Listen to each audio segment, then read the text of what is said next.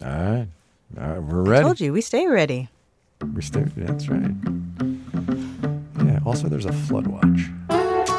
Oh. Hello, I'm Kimberly Adams, not under a flood watch here in Washington, D.C., but welcome back to Make Me Smart, where we make today make sense, although we can't make sense of the weather. No, we cannot. I'm Kyle Rizal. Thanks for joining us on this Thursday. It's your standard news fix, make me smile kind of day. So let's get to it. Why don't you go first?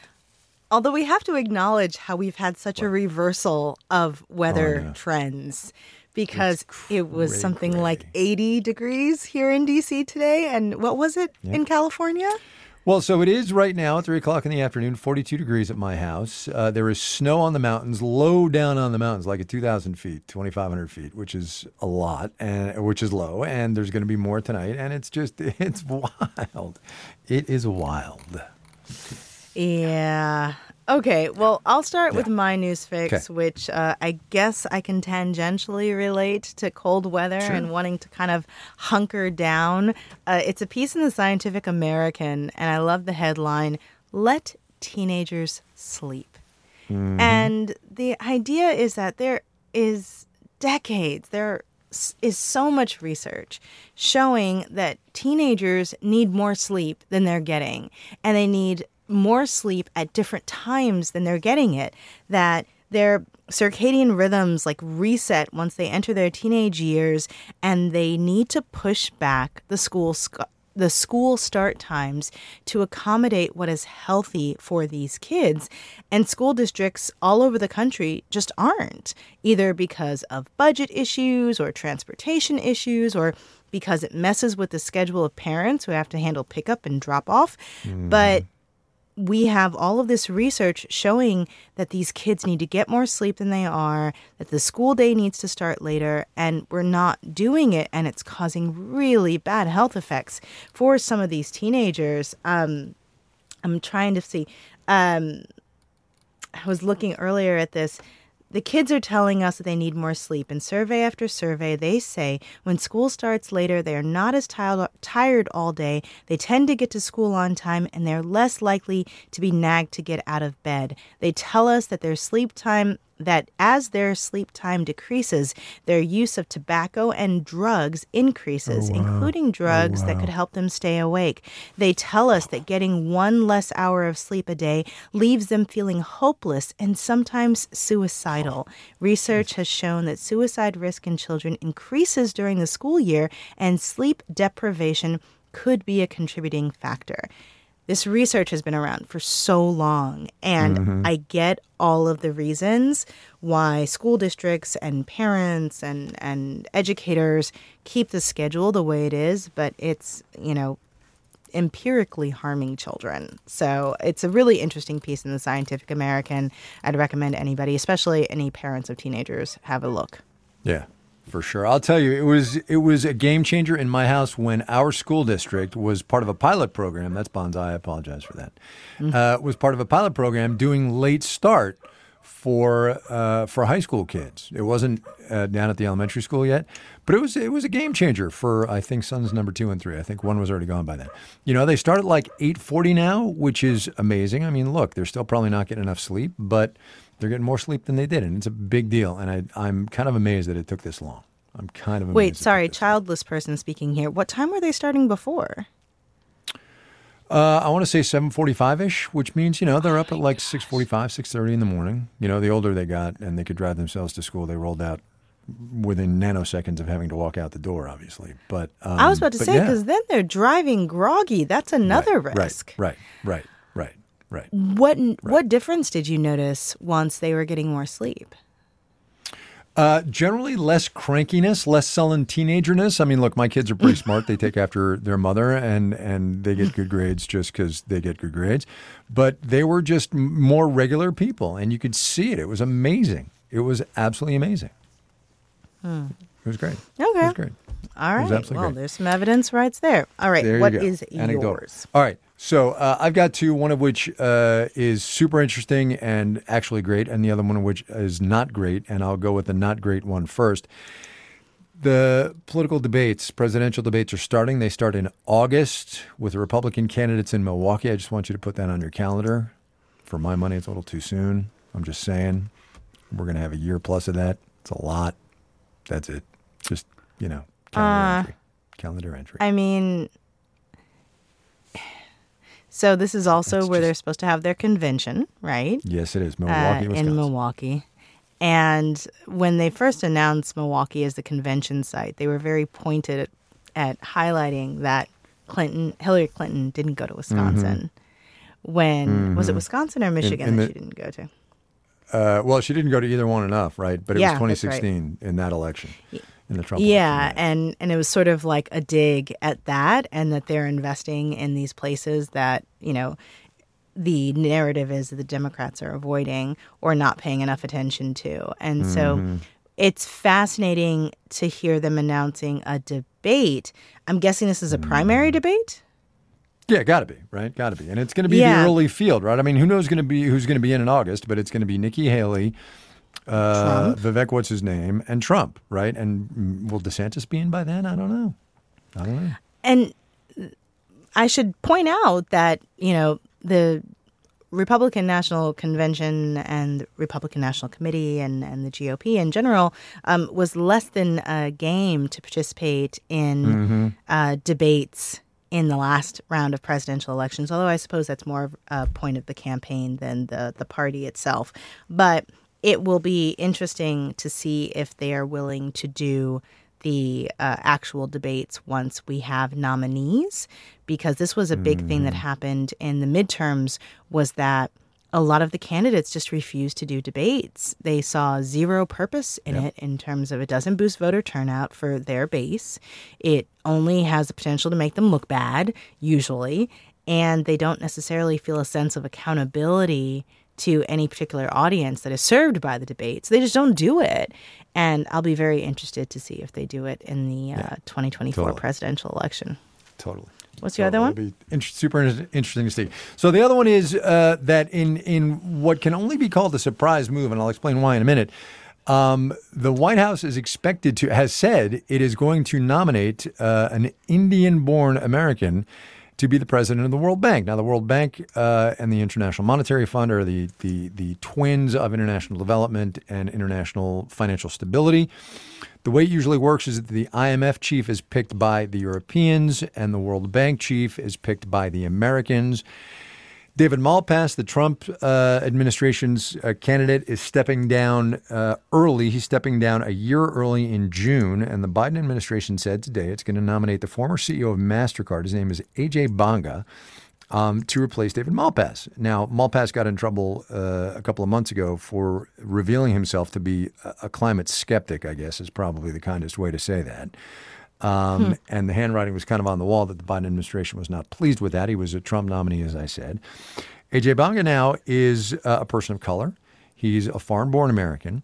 Both of those will be firsts for American nominees to the World Bank at a time when the World Bank is under pressure to increasingly acknowledge the struggles and the challenges that developing economies are facing as the pandemic wanes and as the global economy has changed. And I think that's a really interesting and progressive move from the White House.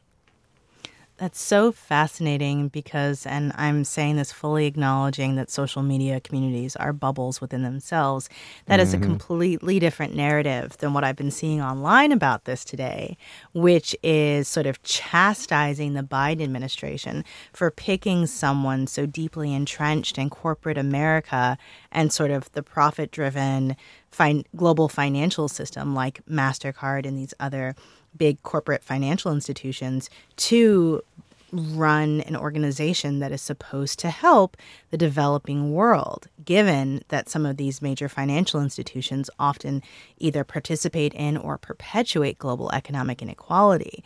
And so it's just such an example of how, depending on what you choose to latch on to in someone's biography, you can tell completely different stories about who they are and what it represents. Yeah, it's true. It's true. Yeah. And, I'll be very interested to see how the Biden administration talks about this And did they say anything in the announcement about why they made the selection they did? Well, pointing out the things that I mentioned, right? I'll read you actually the words of the announcement. Hang on. Biden sent a statement today. Bunga has spent more than 3 decades building and managing successful global companies that create jobs and bring investment to developing economies and guiding organizations through periods of fundamental change. Yeah. So. And, it's all of those things can be true at the same time. It's interesting. Yep. Yeah. Yep. Okay. So there you go. All right. Charlton.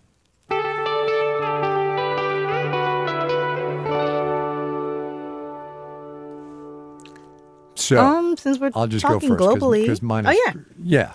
No, go ahead. You go ahead. Go ahead if you want to. Okay, since we're talking about the global stage, I'll go first with one of mine, and then I have a funnier one later. So this one is a bit serious, but it still made me smile, which is news that Brittany Griner, who was detained for 10 months in Russia, has, as according to ESPN, fulfilled the promise she made to play for the Phoenix Mercury again in the 2023 season. She is a free agent, but signed a 1-year contract with the Mercury on Saturday and will return to the team that drafted her. And, said she promised when she came back that she was going to play for Mercury because they supported her so much when she was being detained. I will say that the 1-year contract is listed in ESPN as $165,100 for a year in Professional National Basketball League, which is definitely less than the men often get. Which is why she wound up in Russia in the first place. Which is why she wound up in Russia in the first place. But nevertheless, she's going back to Phoenix. And I thought that was nice. Mm-hmm. No, I think it's nice. I think it's cool. I think it's great. Yeah. You got another one? Or you want me to go? Or what do you want to do? Why don't you go and then I'll do mine, which is I will just DC read you the headline in... I would just read you the headline in the Sky and Telescope article. It calls itself The Essential Guide to Astronomy, and it goes like this. An unusual stellar streak emerging from a distant galaxy might be a sign of a runaway supermassive black hole, scientists suggest. We've got a runaway black hole and it's supermassive. Okay, fine. That's not a problem. Come and get us. Come and get us. That's all I got. Please it just say made me more, think Kai. of the sweet meteor of death. Oh no, we'll put the article on the page. I think it's just Well, I mean, is it coming to eat our galaxy one alive? Such runaway supermassive black hole. I don't know. There's a study that's going to appear in the Astrophysical Journal Letters. There clues a Hubble Space Telescope image on which a narrow streak of stars is emerging from a distant galaxy. I don't know. I don't know. Just sip that with your morning coffee or something. I guess if that's how we go down, there are worse ways to go. I'm okay with that. So my last one is a very DC story. Anybody who hasn't spent much time in the city, I should tell you that we have a lot of type A folks running around here. People like to present themselves as very smart, very together, knowing what's up in often a very performative way. And that is, and I should say that DC has a very transient population. I wouldn't say that the people who are actually from here are as bad at this as much as the people who come here to prove something about themselves. But all of that said, there's a story in WTOP News, which is the local talk radio channel here. Headline, study calls DC residents' Wordle streaks into question. Oh, my God. There was a study by a website called Word Finder that helps people find words that are like stuck on the tip of their tongues for like Scrabble or Wordle. And the study used Google Trends and traffic on Word Finder to figure out who was sort of relying on the app, on the website the most to help them out with Wordle. No way. The study... Oh, my God. Sorry, the study examined all 50 states and the nation's capital. As it happens, DC Wordle players are just about twice as likely to seek Wordle help compared to the nationwide average calculated by the study. According to Word Finder, people in DC are almost 84% above the national average for cheating. That's pretty funny, actually. That's pretty funny. So when you see people posting their Wordle scores... just be mindful. they might be cheaters. What else do you need to know, people? What else do you need to know? That's all I'm saying. Oh my gosh. I am saying. Oh my Lord. Do you play? DC. That's a very decent. I do not. It's my entire, well, not my entire DC family. thing. Half the family plays. So two of the kids and my wife play every day, and they're kind of competitive about it, right? They've got a text chain going about who's winning and this and that. I'm out. Yeah, I don't have time for that. I'm just glad we've moved past the phase where people were posting those little graphics with the little squares of how long they do. People still are. I wound up muting it on Twitter, which saved my sanity. Wait, you can just mute ones that have those graphics in it? Or No, you can mute the word Wordle. Oh. And that takes care of it. Does that still work You're welcome. in the new Twitter? It does. Although for some reason, it works for everybody except Nova Safo. I get Nova's Wordle posts every single day, and I don't know if he's doing something different. Nova, damn you. Yeah, it's true. I get Nova stuff every day, and I'm like, all right, well, whatever. If it's only one, because there's a million of them out there. Yeah. That's so funny. Yep. All right. Well, that's it for us today. Tomorrow, I'm going to be back with Sabri, and I don't think he plays Wordle either, but we'll be joining each other for Economics on Tap, along with the rest of y'all. We are at 6:30 Eastern, 3:30 Pacific. There are going to be drinks, news, and we are going to play a round of half full, half empty.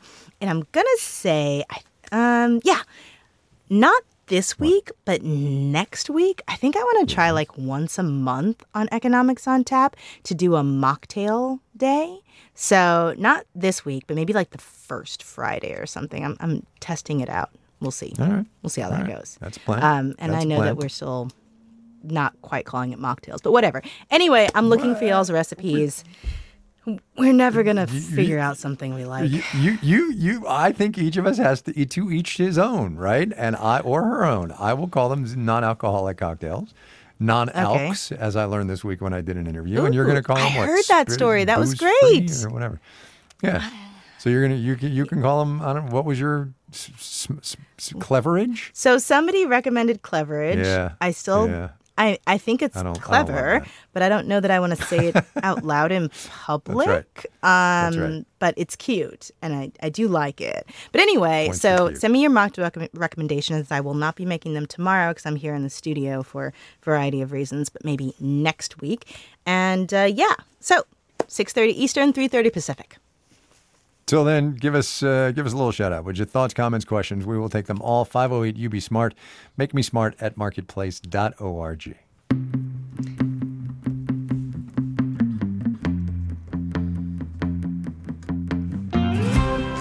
Make Me Smart is produced by Courtney Bergseeker. Today's episode was engineered by Charlton Thorpe, and our intern is Antonio Barreras. Ellen Rolfes writes our newsletter. Marissa Cabrera is our acting senior producer. Bridget Bodner is the director of podcasts. Francesca Levy is the executive director of digital and on demand here at Marketplace Productions.